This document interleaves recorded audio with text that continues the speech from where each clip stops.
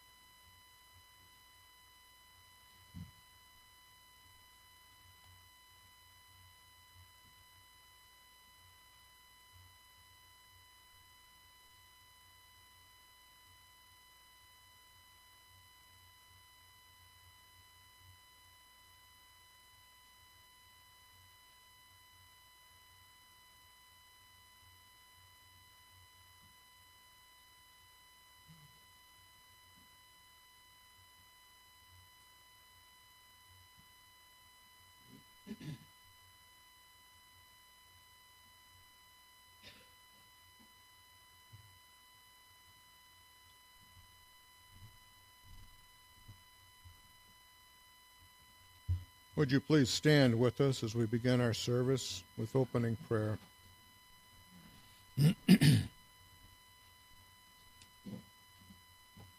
Tim, would you lead us, please, in the opening prayer?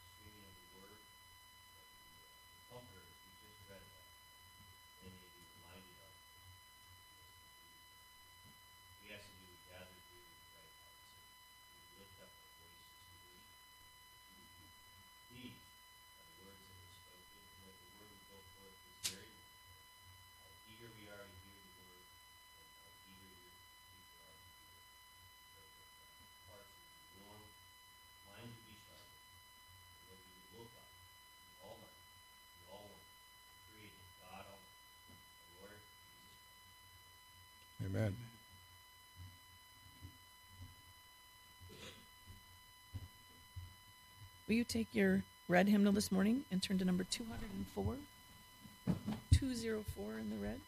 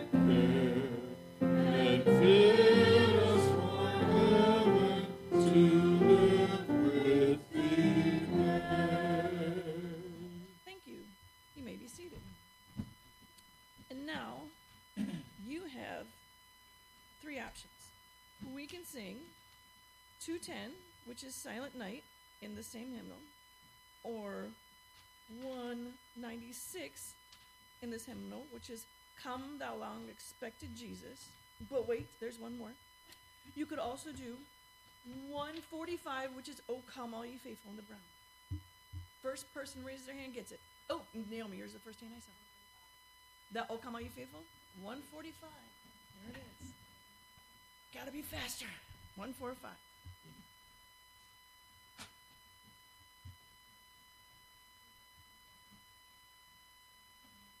So it's 145 in the brown.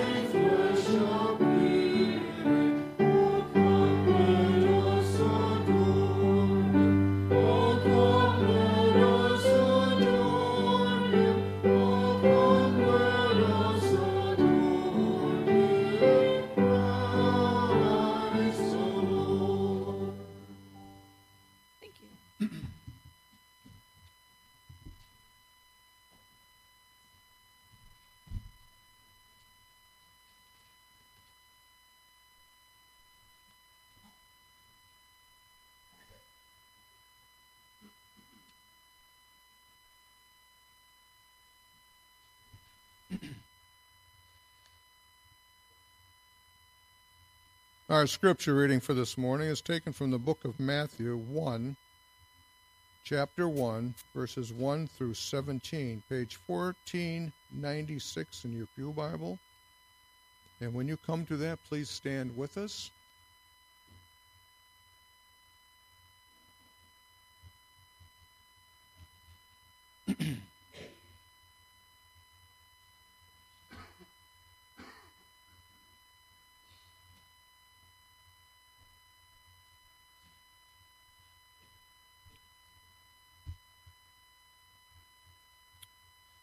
Matthew chapter 1, verses 1 through 17.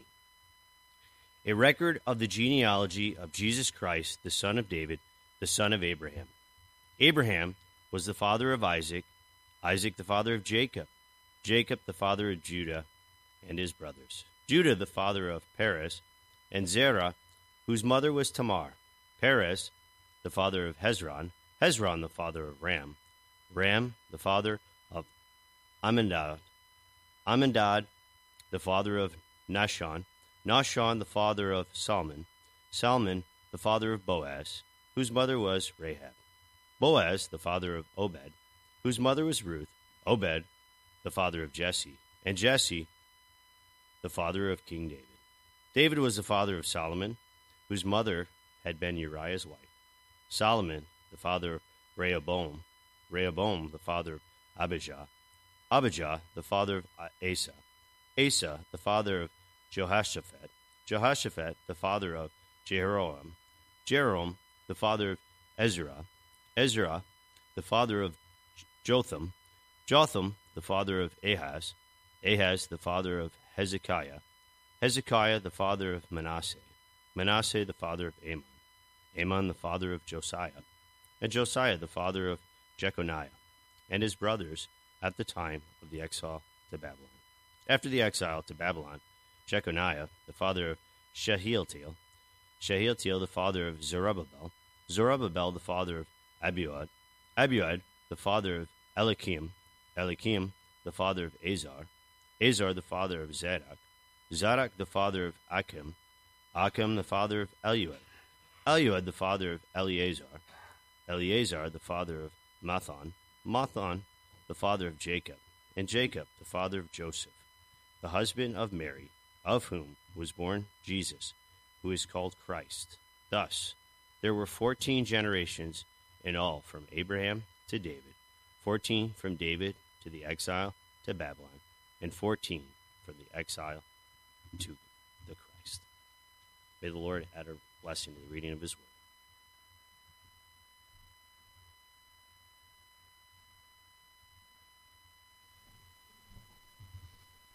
Will you take your red hymnal once more and turn to number 211? 211 in the red.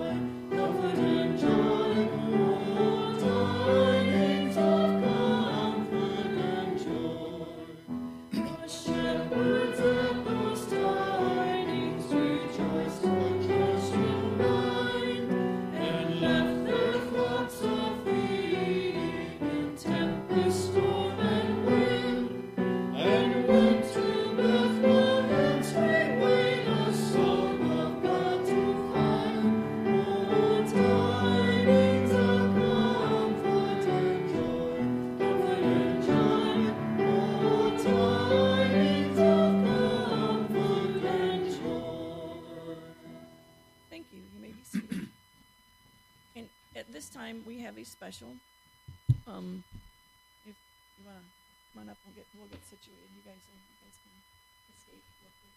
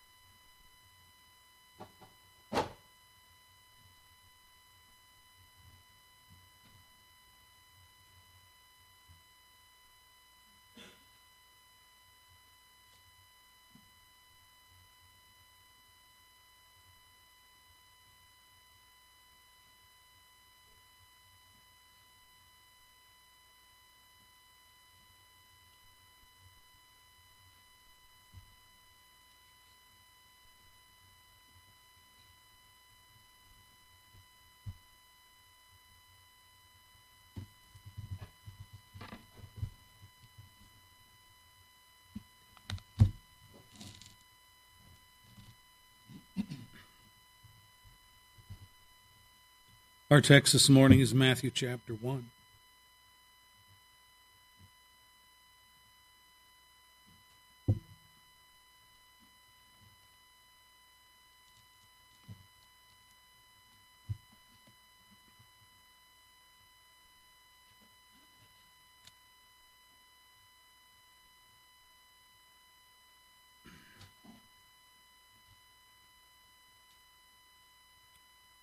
Today, as I usually do every year, I want to begin a short series dealing with the incarnation of God, realized in the birth of his Son, Jesus.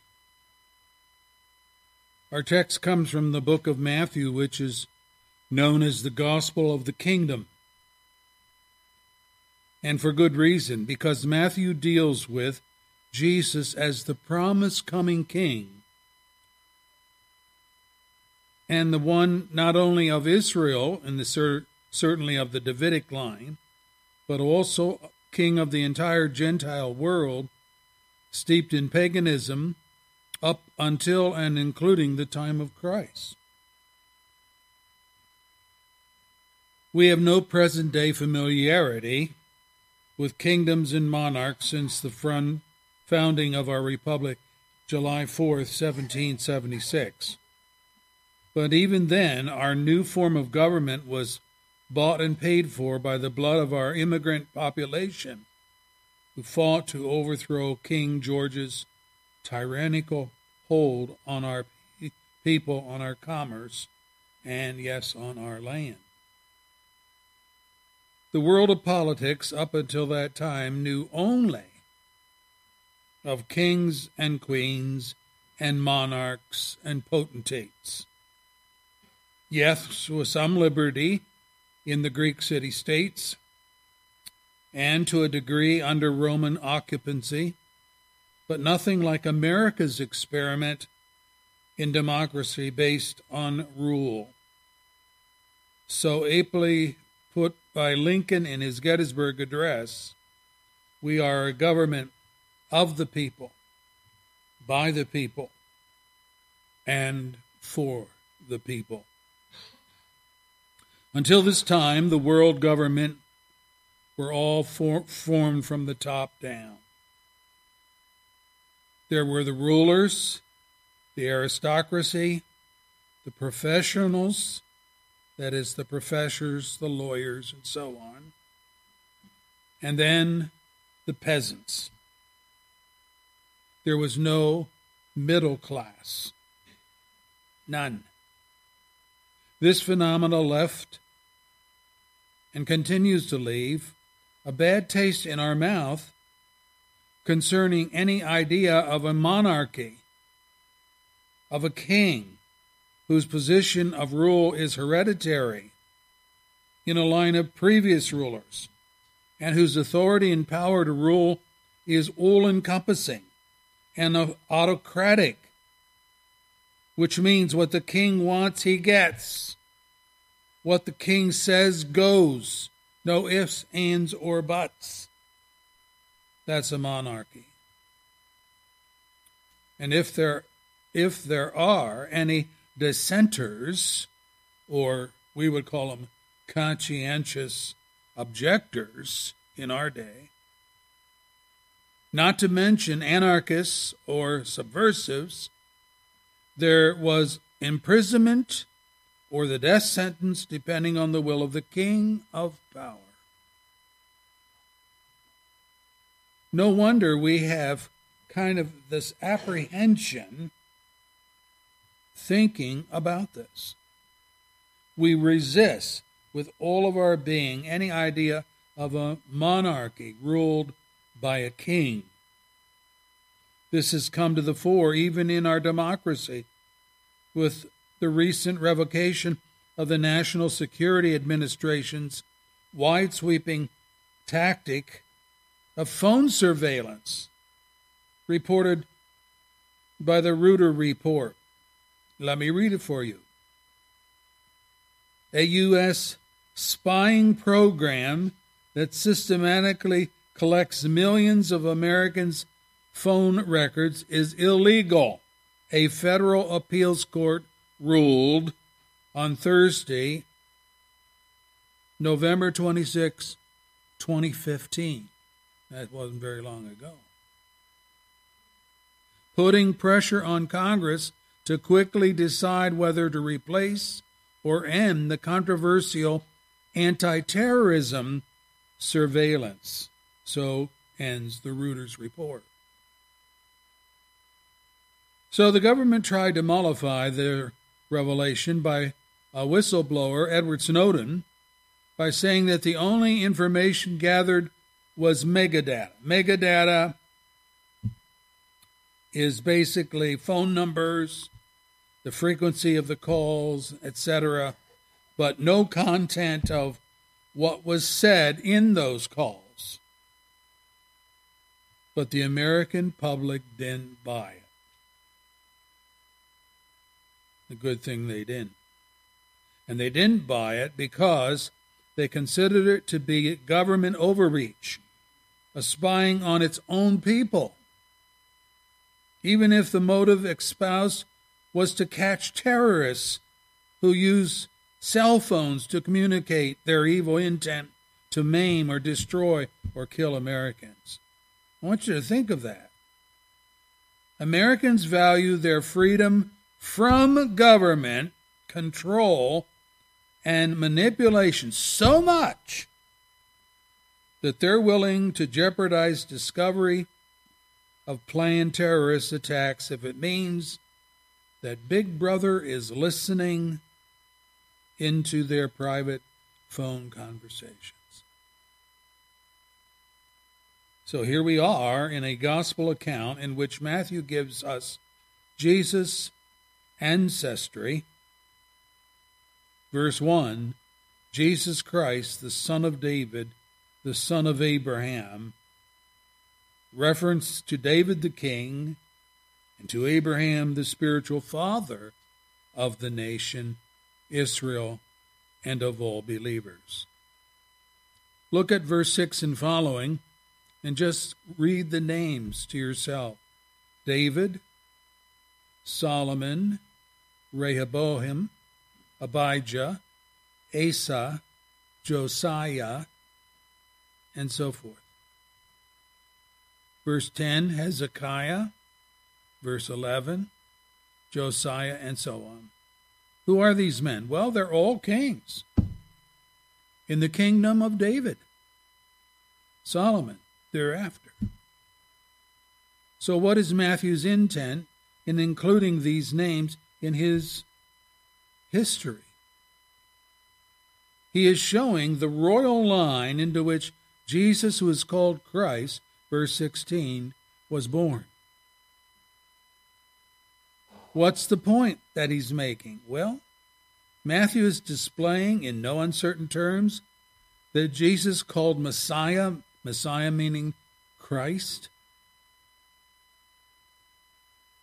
is a descendant of the kings,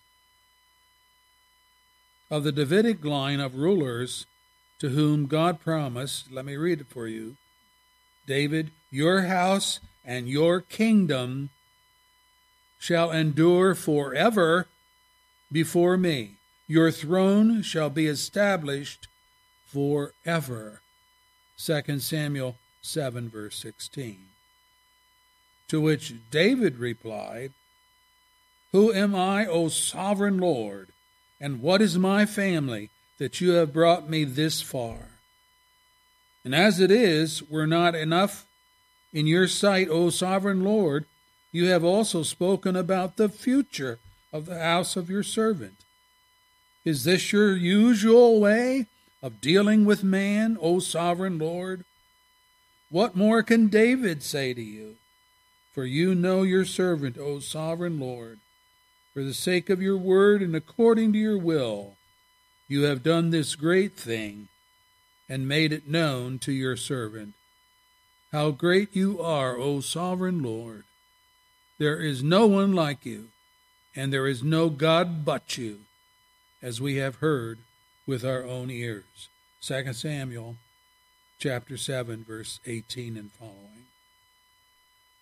Matthew's genealogy is meant to show that Jesus is the fulfillment of God's promise to King David. But he is not alone in this understanding. The prophet Isaiah writes, "The virgin will be with child and will give birth to a son and will be called, and we will call him Emmanuel," meaning God's Son, God with us. Isaiah 7:14. 2 chapters later, same author, Isaiah, "For to us a child is born, to us a son is given, and the government will be on his shoulders." There's this idea of the king again. "He will be called Wonderful Counselor, Mighty God, Everlasting Father, Prince of Peace. Of the increase of his government and peace there will be no end. He will reign on David's throne and over his kingdom." So he's going to be David's son, establishing and upholding it with justice and righteousness from that time on and forever. The zeal of the Lord Almighty will accomplish this. Isaiah 9, verse 6 and 7. So the constituency of Jesus' kingdom, verse 3, mentions Judah, whose father was Jacob. When Jacob was about to die, he gathered his children together, all 12 of them, all sons, and proceeded to bless each child. And these blessings carried the authority of God's word, that is, prophecies. Jacob's blessing for Judah was this: "You are a lion's cub, O Judah. You return from the prey, my son. Like a lion, he crouches and lies down, like a lioness who dares to rouse him. The scepter will not depart from Judah, nor the ruler's staff from between his feet, until he comes to whom it belongs." So what I am saying here is that Jesus was in the royal line of King David. These references are to him, Judah's royal appointment. Secondly, Matthew mentions 4 women in this genealogy. Tamar, verse 3, who was sexually abused by Judah, who thought her to be a prostitute. Rahab, verse 5, who was a prostitute in the days of Jericho's defeat. Ruth, verse 5, a Moabite, whose nation was under God's curse. And finally, Bathsheba, who is identified by David's sin in killing her husband Uriah so that he could have her for himself. Verse 6. Understand here that women were never named in genealogies, but they are here. They are here. And some, as in the case of Tamar and Rahab, were sexually exploited, and one, Ruth, whose people group was forbidden to enter into God's worship. She was a Moabite. Let me read it for you. "No Ammonite or a Moabite or any of his descendants may enter the assembly of the Lord, even down to the 10th generation. For they did not come to meet you with bread and water on your way when you came out of Egypt.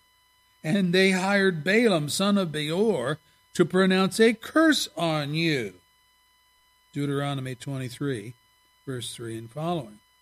And last but not least, Bathsheba, the unnamed wife of Uriah, whom David had killed in battle to cover up his sin of adultery. 3 of these women, Tamar, Rahab, Ruth, were Gentiles. Wait a minute. We're talking about a Jewish theocracy, and there's 3 Gentiles in the lineage. Something's going on here.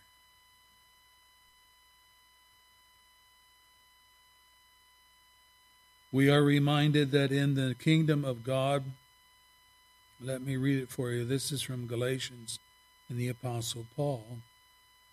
You are all sons of God through faith in Christ Jesus.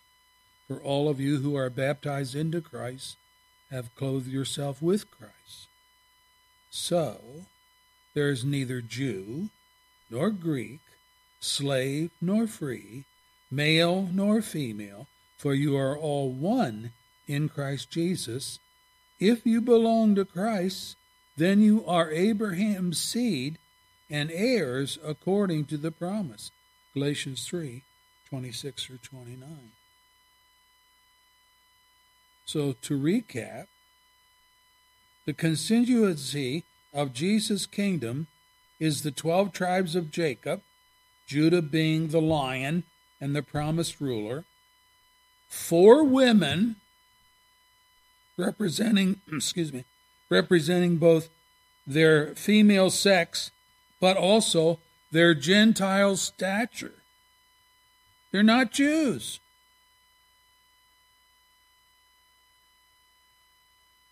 Very, very strange. And then thirdly, good and righteous kings, David, Solomon, Jehoshaphat, Hezekiah, verse 6 and following, but also wicked kings, Joram, verse 8, Manasseh, verse 10. In the Chronicles, we read Jehoram received a letter from Elijah, the prophet, which said, "This is what the Lord, the God of your father David says. You have not walked in the ways of your father Jehoshaphat or of Asa, king of Judah, but you have walked in the ways of the kings of Israel, and you have led Judah and the people of Jerusalem to prostitute themselves just as the house of Ahab did. You have also murdered your own brothers, members of your father's house, men who were better than you. So now the Lord is about to strike your people, your sons, your wives, and everything that is yours with a heavy blow. You yourself will be very ill with a lingering disease of the bowels." The Lord aroused against Jehoram an hostility of the Philistines and of the Arabs who lived near the Cushites. They attacked Judah. They invaded it. They carried off all the goods found in the king's palace, together with his sons and his wives. Not a son was left to him except Ahaziah, the youngest. And after all this, the Lord afflicted Jehoram with an incurable disease of the bowels. And in the course of time, at the end of the 2nd year, his bowels came out because of the disease, and he died in great pain. His people made no fire in his honor, as they had done for his father. Jehoram was 32 years old when he became king, and he reigned in Jerusalem for 8 years, so that means he was age 40 when he died. He passed away to no one's regret and was buried in the city of David, but not in the tombs of the kings. 2 Chronicles 21, verse 12 through 20. Manasseh, verse 10. Manasseh was 12 years old when he became king, and he reigned in Jerusalem for 55 years. He did evil in the eyes of the Lord, following the detestable practices of the nations of the Lord had driven out before the Israelites. He rebuilt the high places his father Hezekiah had destroyed. He also erected altars to Baal and made an Asherah pole, as Ahab, king of Israel, had done. Ahab married to Jezebel, you remember. He bowed down to all the starry hosts. He worshipped them. He built altars in the temple of the Lord, of which the Lord had said in Jerusalem, I will put my name. In both courts of the temple of the Lord, he built altars to all the starry hosts. He sacrificed his own son in the fire, practiced sorcery, practiced divination, consulted mediums and spiritists. He did much evil in the eyes of the Lord, provoking him to anger. He took the carved Asherah pole that he had made and put it in the temple, of which the Lord had said to David and to his son Solomon, in this temple and in Jerusalem, which I have chosen out of all the tribes of Israel, I will put my name forever. 2 Kings 21, verse 1 and following. We read on, Manasseh led Judah and the people of Jerusalem astray, so that they did more evil than the nations the Lord had destroyed before the Israelites. 2 Chronicles 33, verse 9. What a terrible legacy. Yet here he is in the pedigree record of the Lord Jesus Christ.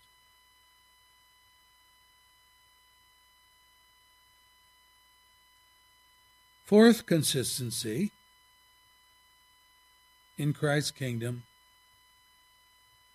are all the captives. Verse 11 mentions the exile to Babylon. This is a reference to the utter downfall of Jerusalem and the swallowing up of the kingdom by King Nebuchadnezzar of the Babylonians, of whom we read, on the 7th day of the 5th month, in the 19th year of Nebuchadnezzar, king of Babylon, Nebuzaradan, his commander of the imperial guard, an official of the king of Babylon, came to Jerusalem. He set fire to the temple of the Lord, the royal palace, all the houses of Jerusalem, every important building he burned down. The whole Babylonian army, under the commander of the imperial guard, broke down the walls around Jerusalem. Nebuzaradan, the commander of the guard, carried into exile the people who remained in the city, along with the rest of the populace and those who had gone over to the king of Babylon.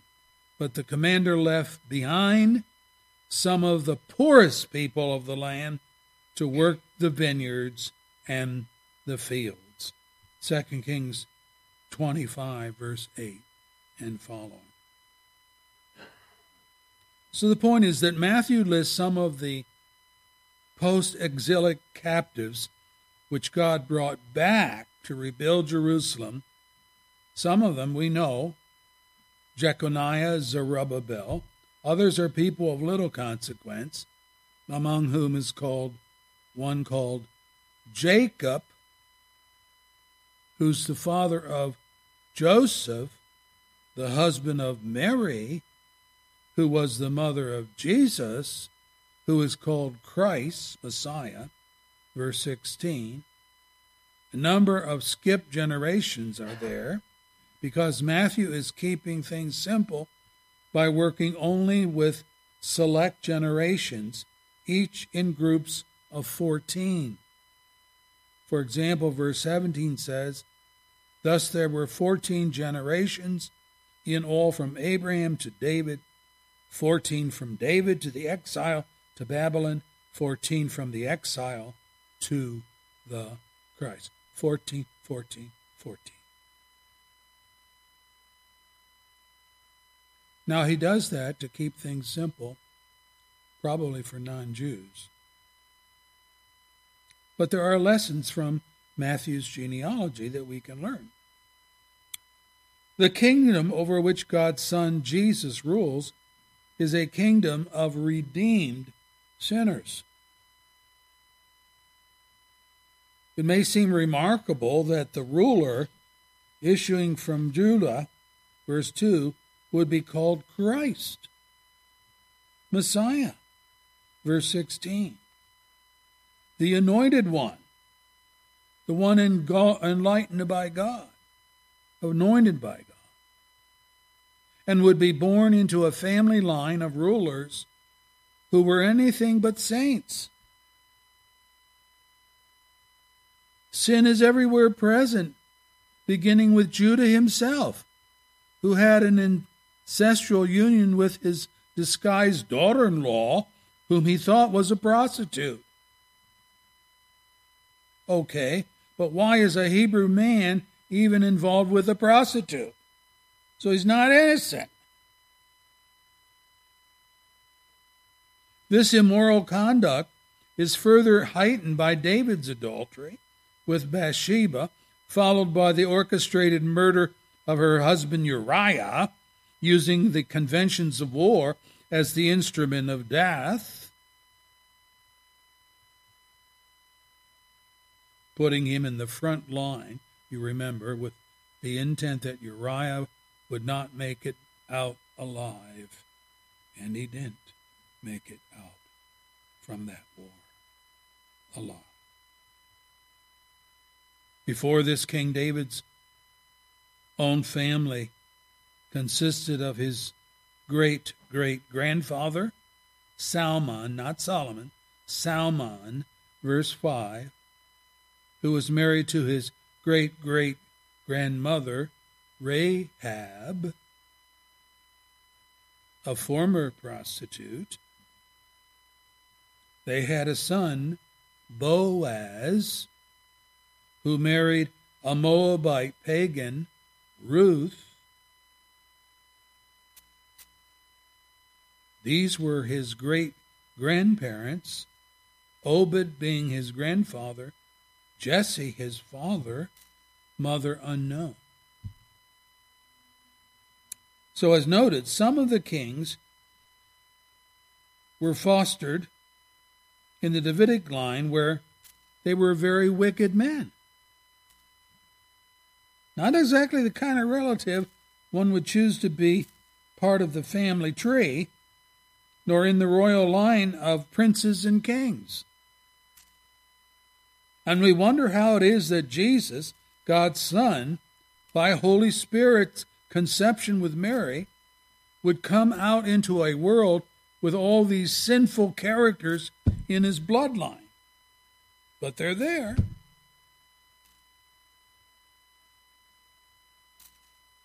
What is going on? The writer of Hebrews helps us to understand as he looks back at the Old Testament history, and here's what he says.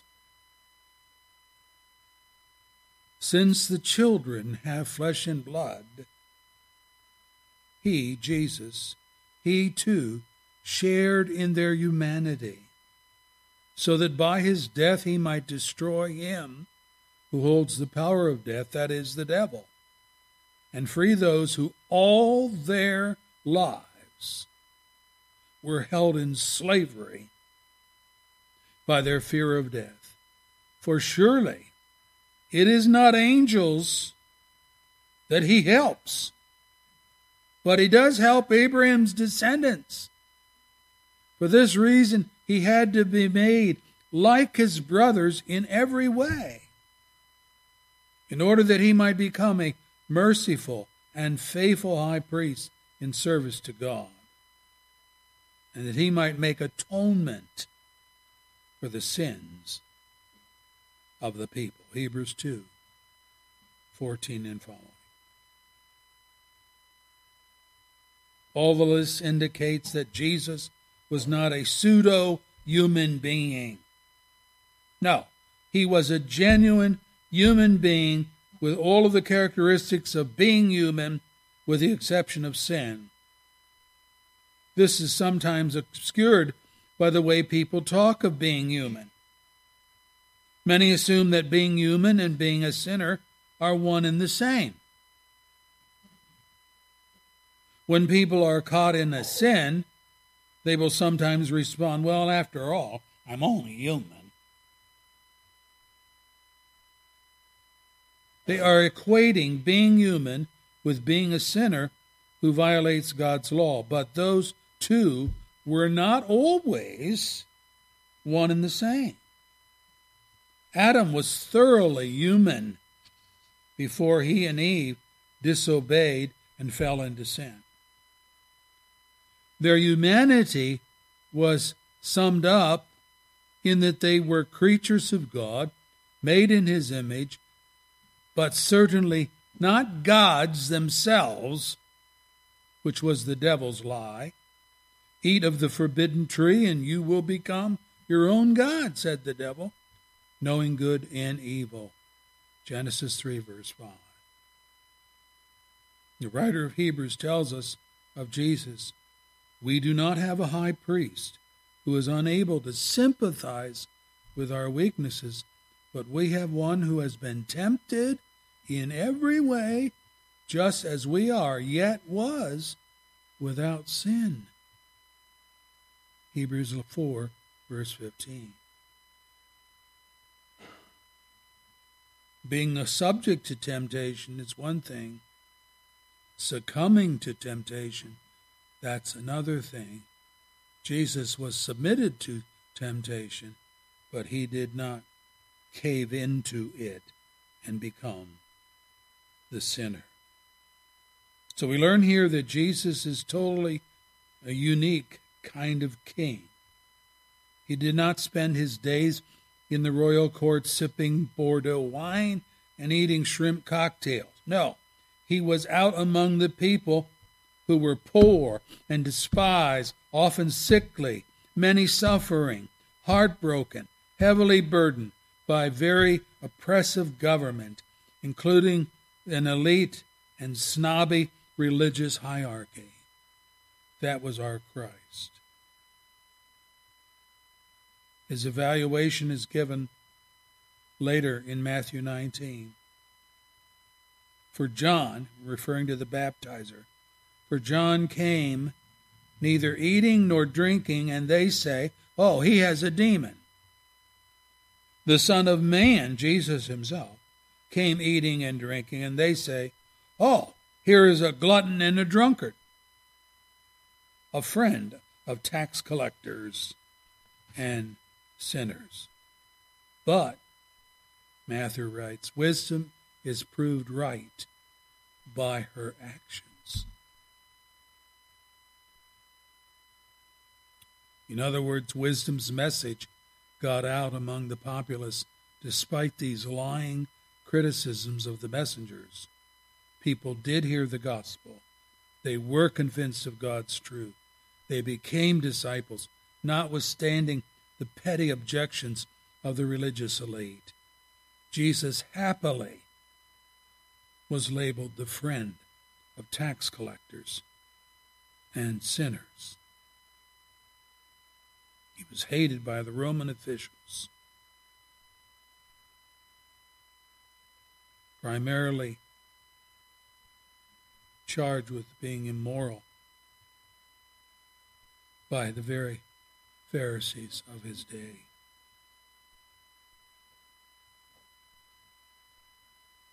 Jesus was, and Jesus is, a king for all kinds of sinners. Spiritual king with spiritual power to transform lives through forgiveness and reconciliation, a changed heart, and the empowerment of his Holy Spirit. It is for sinners that King Jesus came. When the teachings of the law, who were first Pharisees, saw him eating with the sinners and the tax collectors, they asked his disciples. Now this is the Pharisees, the religious leaders, asking Jesus' disciples, why does he eat with tax collectors and sinners? On hearing this, Jesus was listening. Jesus said to them, it's not the healthy who need a doctor, but the sick. I have not come to call the righteous, but I have come to call the sinners. Mark 2, verse 16 and 17. And of course, he redeemed the sinners, and they are listed in his genealogy. But the redeemed sinners were and are repentant sinners. They just don't go on living a sinful life. Take another look at the sinners listed in our text. Judah, verse 3. He slept with his widowed daughter-in-law, who had disguised herself as a prostitute, and as a result became pregnant by him.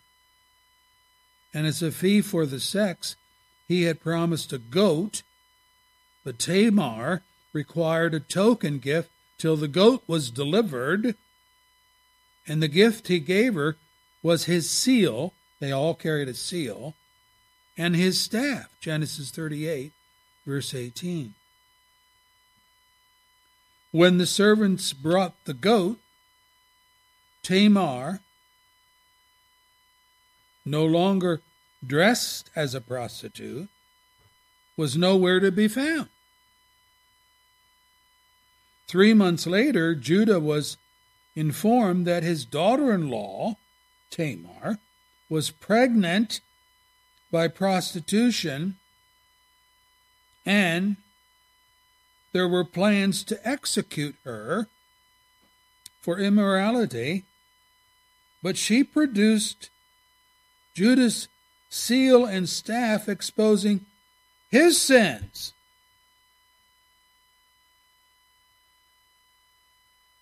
And Judah said, here's his words, "She is more righteous than I." And he would not sleep with her again. Genesis 38:26. Confession, yes, but also repentance. He became a changed man. He did not deal with her again. What about Rahab?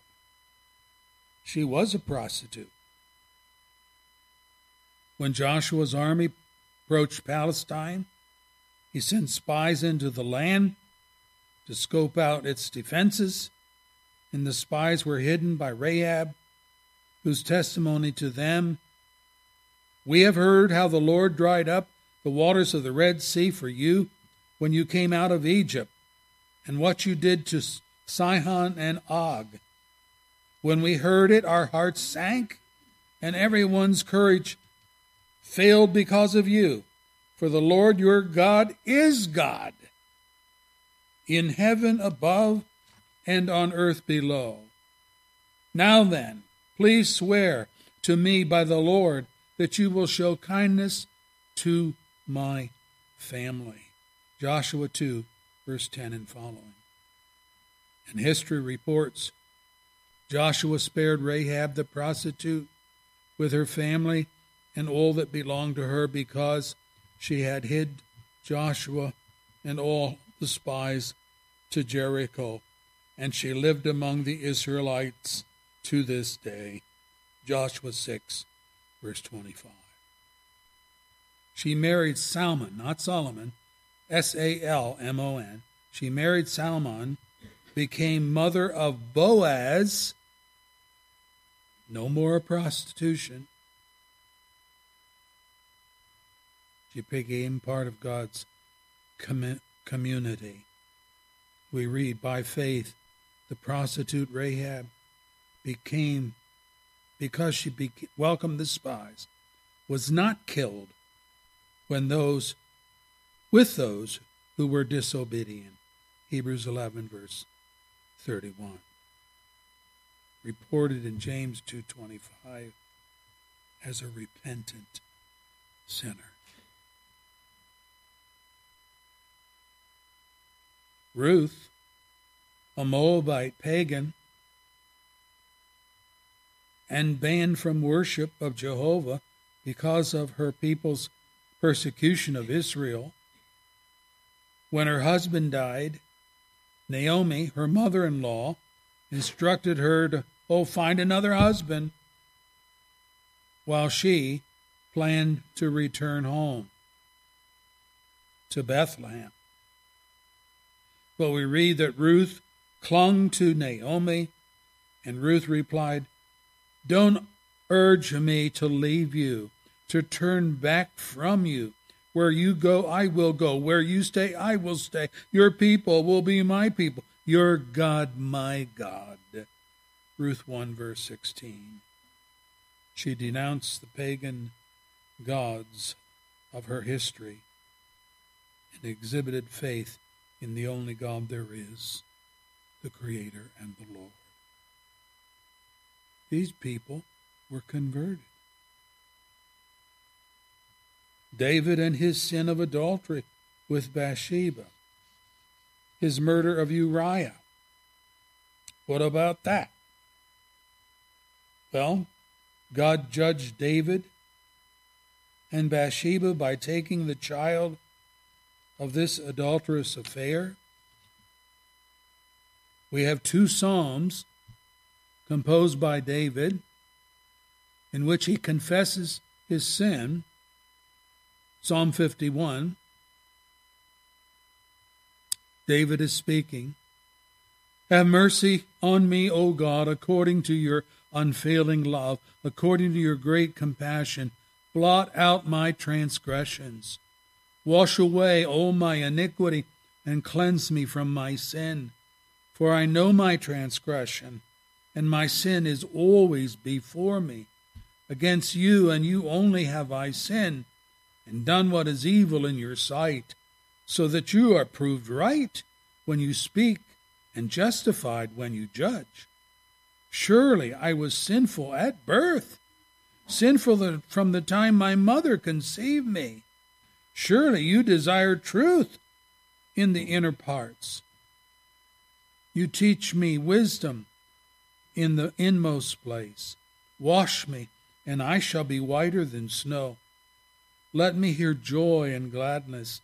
Let my bones that you have crushed rejoice. Hide your face from my sins. Blot out all my iniquity.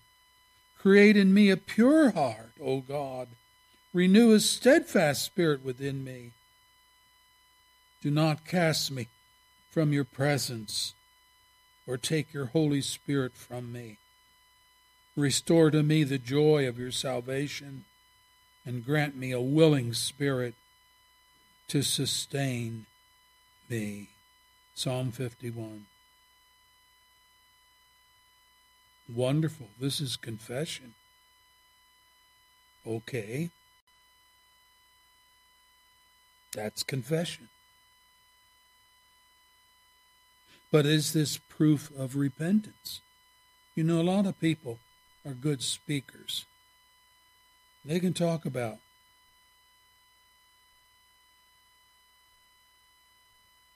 their sin and confess it, but they don't repent of it.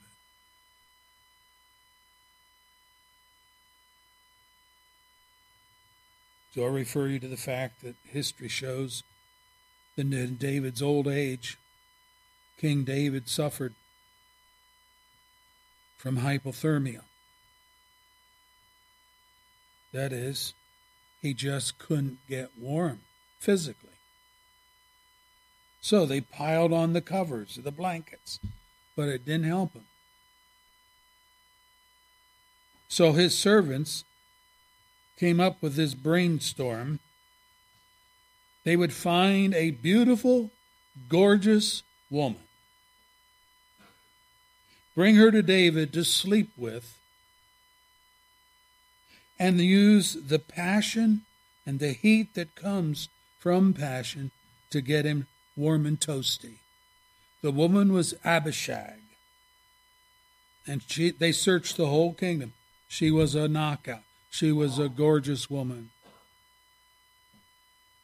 It says she took care of the king and waited on him, but the king, I'm reading scripture, the king had no intimate relationships with her. 1 Kings 1, verse 4. Brethren, that's repentance. It's one thing to say, I won't do that again. It's another thing to not do it again. And here he had some wicked servants not helping him very much, but came up with this scheme to get him warm through sexual passion, but he refused to have any relationship with her. That's repentance. That's repentance.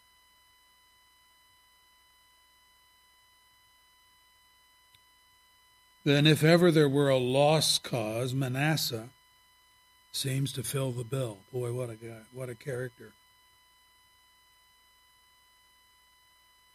But observe the mercy of the Lord.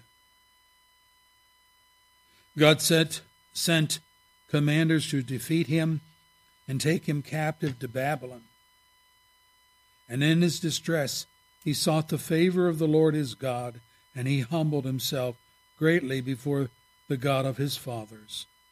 And when he prayed to him, the Lord was moved by his entreaty and listened to his pleas, so that he brought him back to Jerusalem and to his kingdom. And then Manasseh knew that the Lord is God. Afterwards, he got rid of all the foreign gods. He removed the images from the temple of the Lord, as well as all the altars he had built on the temple hill in Jerusalem, and he threw down all those out of the city. Then he restored the altar of the Lord and sacrificed fellowship offerings and thank offerings on that altar, and told Judah to serve the Lord and the God of Israel only. 2 Chronicles 33, verse 12 and following. Not only confession, but actions to prove that he was genuine. Brethren, the genealogy of Jesus as King includes redeemed sinners. Redeemed sinners. For whom, then as now, Jesus' blood and righteousness became theirs by faith, and whose wicked sins and rebellion towards God were forgiven, and as a result of repentance, notable changes in their lives proved that their faith was genuine and God's grace was sufficient. The same blessings is promised to you. This is what the Lord says, Israel's King and Redeemer, the Lord Almighty. I'm the first, I'm the last. Apart from me there is no God. Who then is like me? Do not tremble. Do not be afraid. Did I not proclaim this and foretell it long ago? You are witnesses. Is there any God beside me? No, there is no other rock. I know not one. Remember these things, O Jacob, for you are my servant, O Israel. I will not forget you.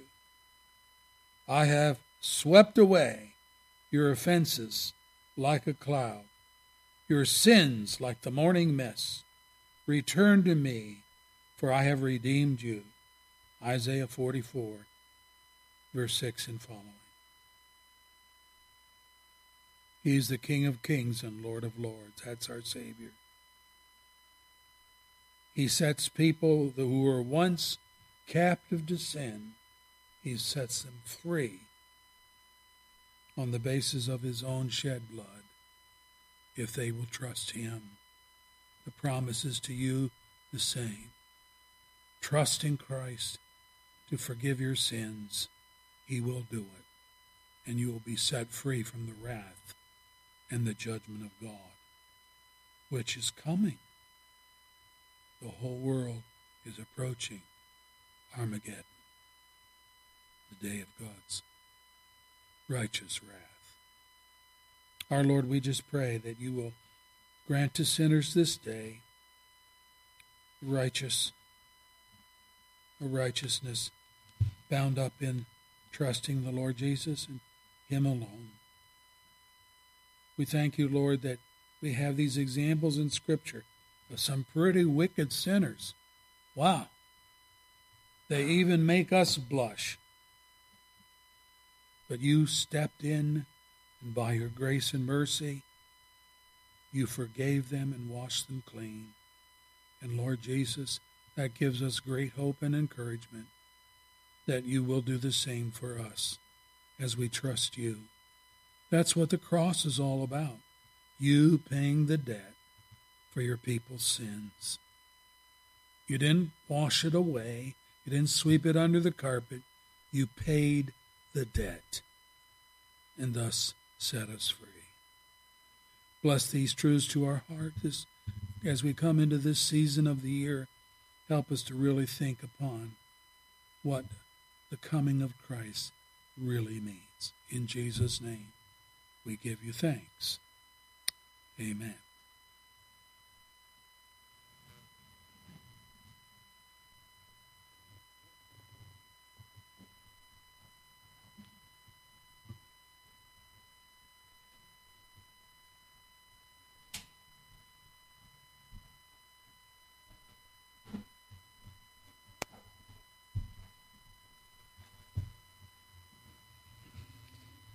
You take your brown hymnal this time and turn to number 143. And as you find it, will you stand with me? 143 in the brown.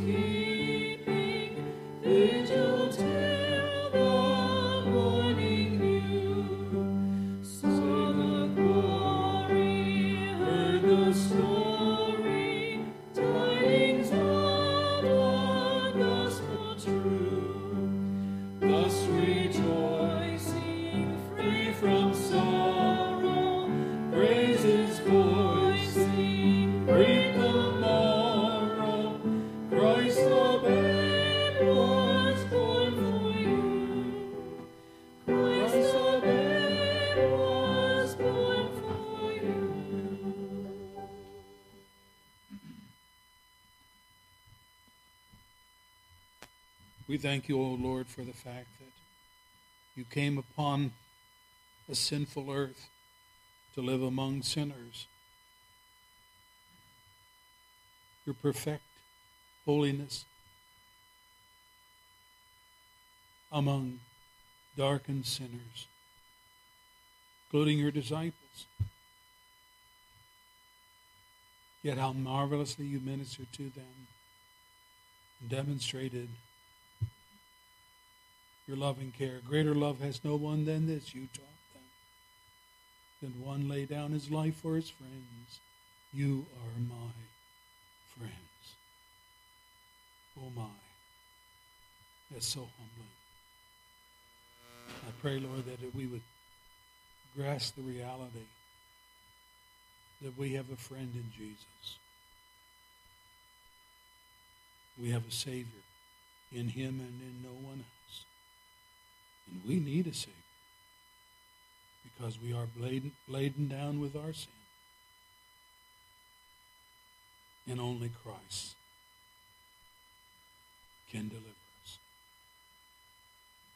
Bless our time today. We have future meetings coming up today, and we ask, Lord, you will bless all that is said and done, that you would get the glory. In Christ's name, amen. Now, do we come back here? What's the deal? Back here at 5. And we don't have to bring any food. We can if we want to. But we have stuff ordered. Okay. Back at 5.